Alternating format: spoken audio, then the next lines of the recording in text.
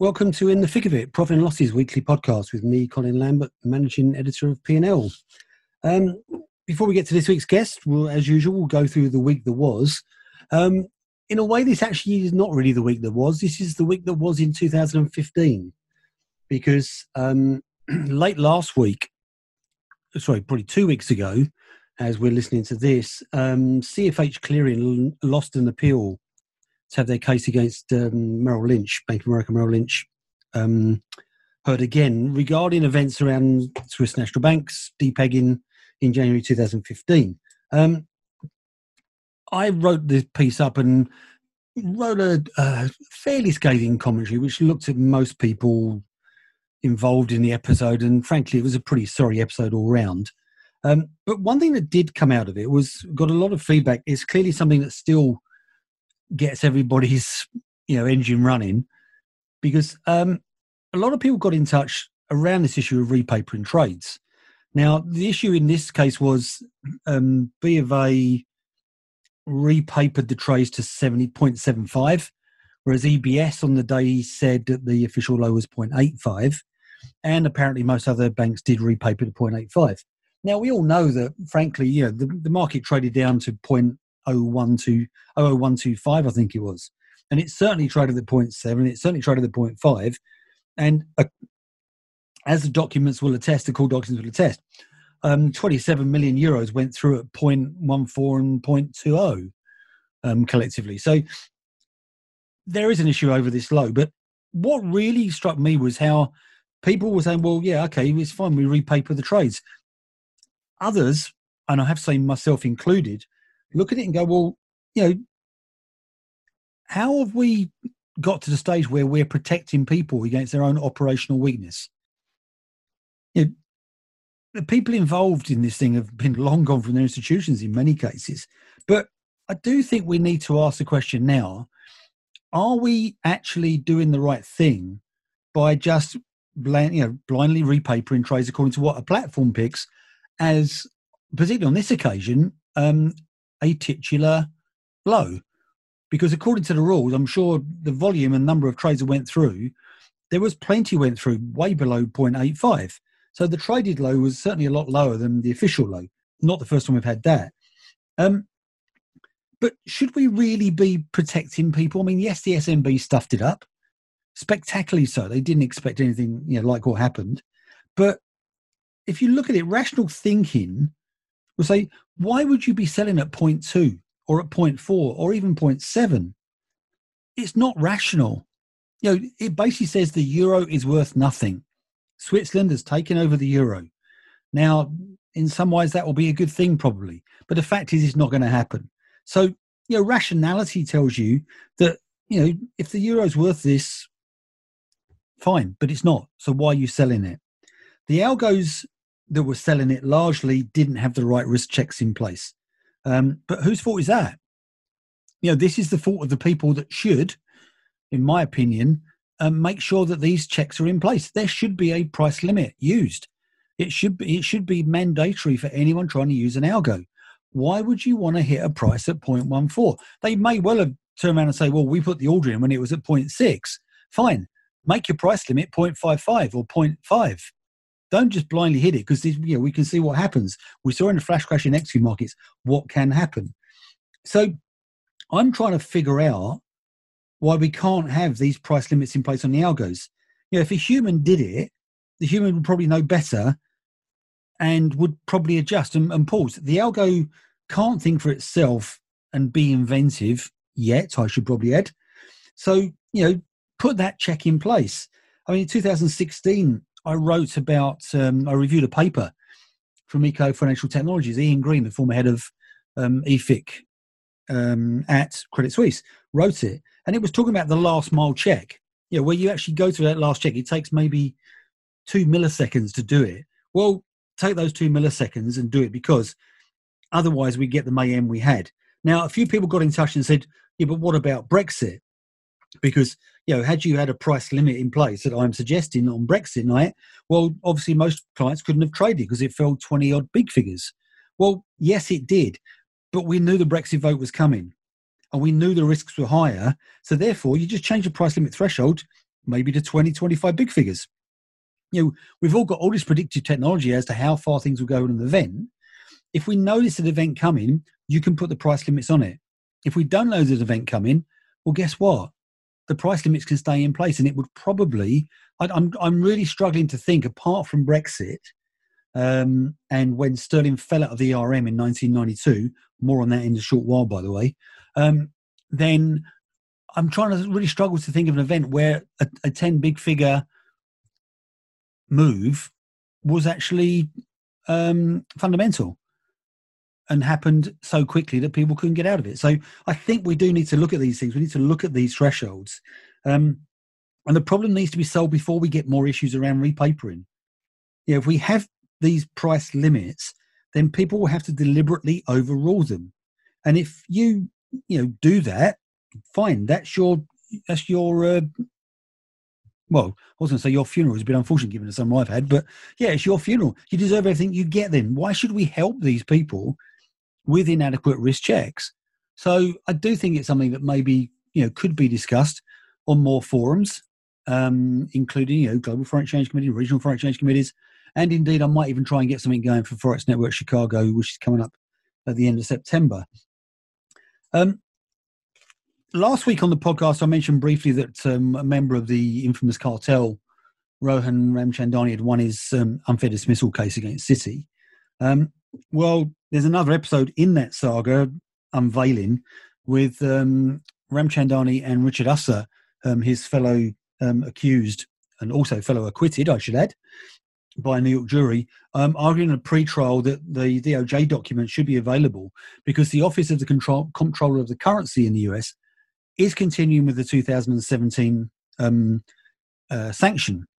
Now, I think in 2017, if I remember rightly, they fined them $5 million and effectively banned them. But earlier this year, they sort of changed the legal action, and they're actually going after the two members of the cartel. I guess Chris Ashton is not in this because he had a plea bargain as part of his given evidence in the cartel trial for the prosecution. But they go on Anti-Sherman Act, which is a different angle. What is also interesting, though, they're also saying that the conduct was not in line with generally accepted standards of prudent operation. That will be the interesting one because, according to the jury, everyone was doing it was a valid defence. So maybe they're banging their head against a brick wall here, hoping to get a different result. This time, the Sherman Act may be a different angle. What it does mean is that, for those two individuals, it's going to be another, period of uncertainty and facing, lawsuits, and, it's a saga that goes on. I think the trial is expected to begin, early mid next year. So it's not even going to be a quick transformation either. The US legal system continues to confound. But there we go. Finally, I think this is a first for the podcast, actually. I'm actually going to point you in the direction of a different podcast. So I'm indebted to a friend who pointed out to me that BBC Radio 4 on Friday ran a program called The Reunion, and it's about Black Wednesday. And I think The Reunion brings people together. And they're talking Black Wednesday, the aforementioned day when sterling dropped out of the RM. I was trading cable and sterling mark for a chunk of that. I was trading cable for the whole day and sterling mark for a chunk of the day in cover. And it was truly a remarkable day. It was still probably the most memorable day in my trading career. But they've actually got 5 protagonists involved in the day to chat through their experiences. And there's some really, really good insights in there.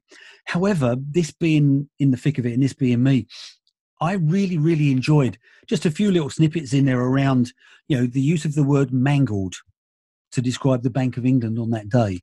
You don't get that sort of insight anywhere else but the foreign exchange market. And I also really enjoyed, because those of you with long enough memories will remember Mark Clark had an unfortunate interview with Channel 4 News. He had an unfortunate 30 seconds with Channel 4 News, who were in the trading room that day, which led to the Daily Mail including him in a list on a voting panel for the most unpopular person in Britain.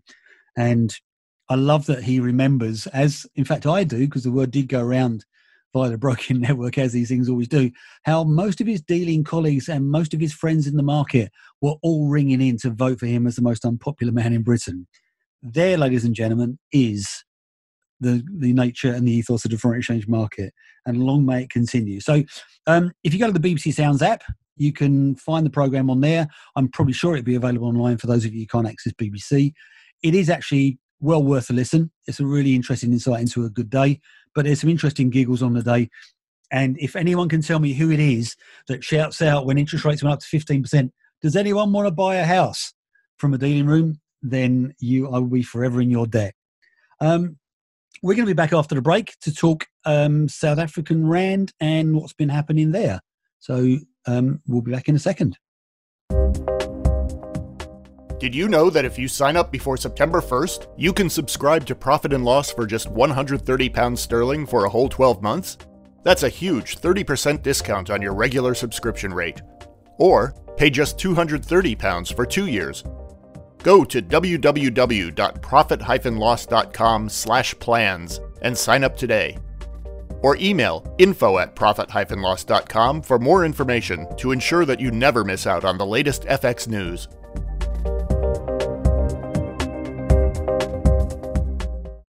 Inevitably on this podcast, focus has been on the major markets. But, COVID-19 is a global phenomenon. So, emerging markets often offer opportunities galore. So I thought it'd be great to get a feel of what conditions have been like in, one of the major emerging markets out there. And we can probably even debate whether it should be called an emerging market. So I'm delighted to be joined by Mike Keenan, who's head of currency strategy at ABSA in Joburg, to talk about conditions, in the Rand and maybe hopefully have a little peek into the future. So, Mike, welcome to the podcast. Could you give us a feel then of how local markets there have evolved as the crisis has unfolded? Good day, Colin, and thanks very much for having me today. Yes, the markets became, very tumultuous at the end of March as the onset of the pandemic kicked in. And I think what was happening globally is, as I'm sure you and your listeners know, there was this sort of scampering for dollar liquidity, and people were getting out of any kind of risky positions. Now, because the Rand has got no exchange control limitations on foreign investors, time and time again, when risk aversion is high, people tend to sell the Rand quite aggressively because they can get their money out of the country quickly and painlessly. There's no withholding taxes or withholding periods. And we saw the Rand weakening sharply as the crisis sort of got underway and as there was this rush for dollars towards the end of the first quarter. In addition to that, we also had South Africa getting downgraded by Moody's to sub-investment grade. And that basically triggered an ejection of South African bonds from the World Government Bond Index. In other words, the investors that tracked that index were forced sellers of South African bonds after March. And that, of course, also resulted in a huge outflow of capital from the country. So there were two forces at play. One was more idiosyncratic, the downgrade, but the other one was very much a global theme. People were looking for dollars, and the Rand was a great place to get hold of that dollar liquidity. Mm. Yeah, I mean, I thought something just popped in my head when you were talking there. I'm thinking there was probably a heck of a lot of carry traders as well that traditionally have always had a lot of fun in the Rand. Well, exactly. It's interesting. I mean, the carry trade obviously was being unwound because for a very long time, the South African Reserve Bank had kept interest rates relatively high. But at the beginning of this year, they started to cut interest rates also quite aggressively, and that would have unwound some of that carry trade appeal very much definitely as well. Mm. Because, I mean, it does strike me that, there are these market moves have been fairly fundamental. Obviously we talk a lot about risk on, risk off, but there was actually some fundamental drivers behind this. And you mentioned there the interest rate cuts that took place, both in South Africa and elsewhere. Quite right. I think that's been a very strong theme this year. We've done some analysis comparing sort of the emerging market currencies that have done well and that have done less well this year. And there seems to be a very common theme. Countries like South Africa, Brazil, Russia, Turkey, all of those countries where interest rates have been cut very aggressively, those are the currencies that have tended to underperform the ones where the interest rate cuts have been more modest. So, again, it comes back to your original point about the erosion of the carry trade. Yes, sort of G3 rates have been low and are negative in some instances. But, investors probably in this risk-off environment want as much kind of insurance or risk premia. And when emerging markets actually cut some of that risk premia out, then the currencies need to adjust accordingly. It strikes me, I mean, I'm not sure the exact numbers. You could probably correct me, but I seem to recall the rand entered the year sometime around 14. It's been up to sort of above 19, and I think we're currently around 17.30, aren't we? But I mean, that's an interesting place for anyone trying to hedge. Corporates trying to hedge. Well, absolutely. It makes life extremely difficult. And again, just to sort of belabor the point about those interest rate differentials, if you've got a currency that's weakening 20, 30%, even the fact that South Africa has got relatively high interest rates at sort of 4 and 5% at the beginning of the year, it certainly doesn't compensate you for the exchange rate losses. So it makes it very difficult for corporates to act. We were trying to sort of caution them against panicking, but it's easier said than done. We're sitting on the sidelines. They've got to run businesses. But we have seen it time and time again. We had a crisis in sort of 2000 and in 2015, early 2016. Again, the rand blew out in a very short space of time. We typically try and advise clients, if they can, to hold off and wait for markets to settle down. But, again, it's easier said than done. Volatility is high, and they worry that perhaps the currency will move even further away from them. So they normally inadvertently actually fuel, the panic and the volatility. Mm. Yeah, it's one of those sort of strange anomalies of life, isn't it? That, these sort of markets present so many great opportunities for entering a hedge at a really good level, but actually it's about having that patience and, as you say, confidence and courage in some ways to put the numbers at risk for your own business. Mm. Your point there on like the interest rate cutting nations you mentioned, Turkey and Brazil and so on. Do you feel that there's actually some different correlations emerging? Whereas the rand, historically may have had, maybe you looked elsewhere for your leads in terms of market information and market predictions. Do you feel there's new correlations emerging in the COVID crisis that the rand's part of? Yeah, so what we did notice when, especially in response to the COVID crisis, with all the stimulus that was coming through from the ECB, the Fed, out of China, etc., that commodity prices started to get a bit of a boost, because it wasn't only the central banks that were cutting, we were also seeing these fiscal stimulus announcements, and that, collectively was spurring sort of commodity bulls. And the rand being a commodity-based currency was benefiting quite nicely from that, together with the likes of the Chilean peso, also a big exporter of copper. So those were actually doing quite well and recovering quite nicely. Gold soaring on the back of sort of safe haven buying and inflationary fears. All of that was playing nicely into the rand's hand. But interesting, the correlation after picking up quite nicely with commodities and being very high, I would say sort of April, May and June, it actually started to break down again, because it seems like the rand is now once again falling victim to sort of EM contagion fears that are stemming largely from Turkey. So these correlations are very dynamic, and they, it gives us something to focus on a day-to-day basis, because they never stagnant. They are always changing. Yeah, and I must confess, I didn't actually trade emerging markets in my time. I was more, say, in the majors, but I have to say, linking Turkey and South Africa is not something that I would immediately do. Well, I think what often happens, and it comes again back to what happened in March, because there's no exchange controls for foreign investors in South Africa. If you have a position in Turkey or Brazil where maybe it's a little bit more difficult as a foreigner to get your money out,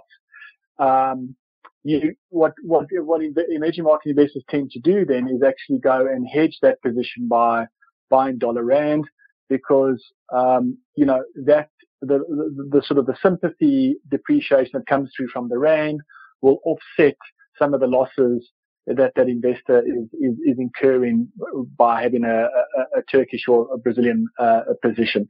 So it's used as a hedge because of its liquidity and because of its the lack of exchange control for foreigners. Yeah. I mean, looking ahead then, Mike, if we can sort of switch to how you sort of see the future, what would be your best estimate now around, what issues should your clients be looking at, or you're advising your clients to look at, and what sort of feel do you have for how market's going to go, particularly around the rand in the next few months?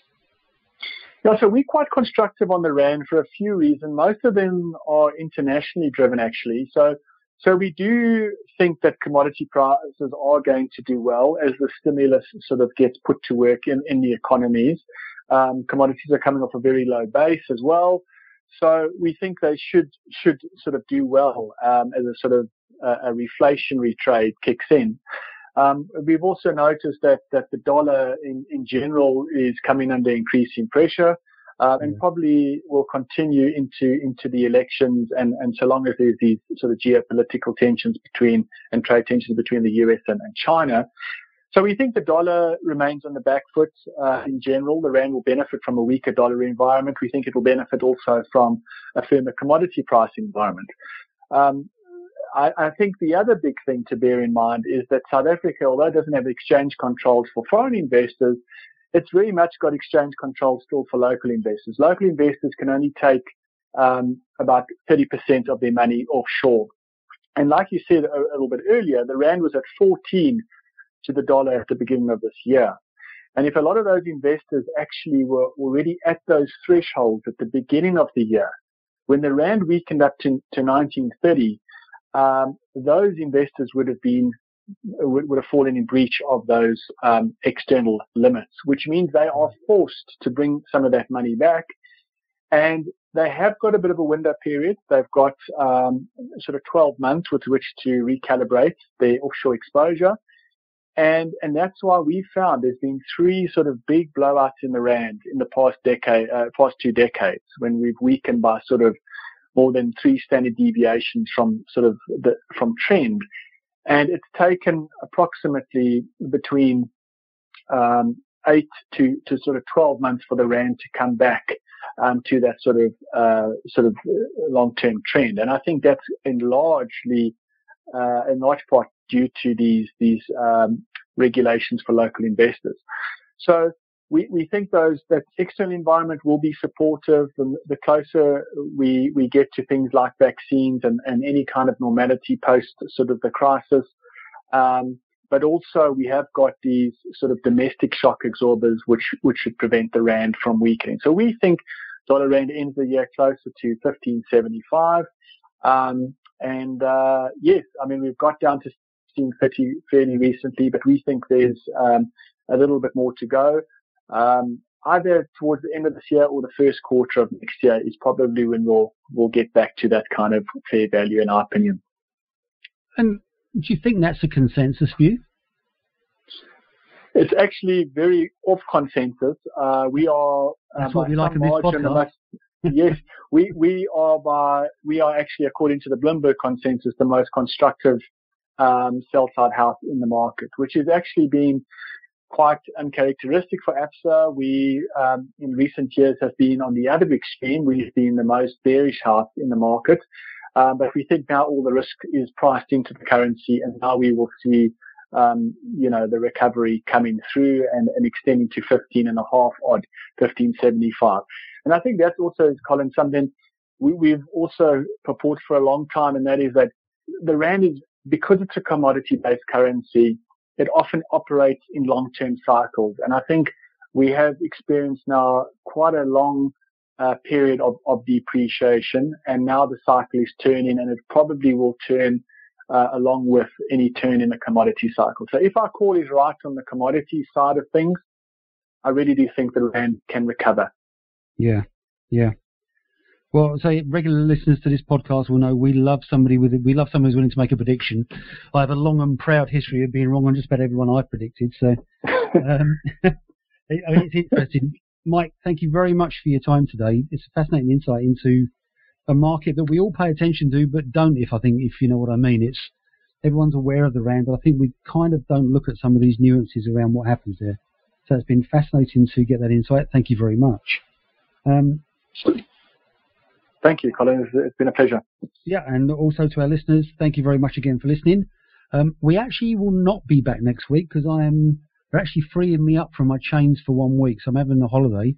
So we'll be back in 2 weeks for our next podcast. So have a good 2 weeks, and we'll be back then. Thanks for listening.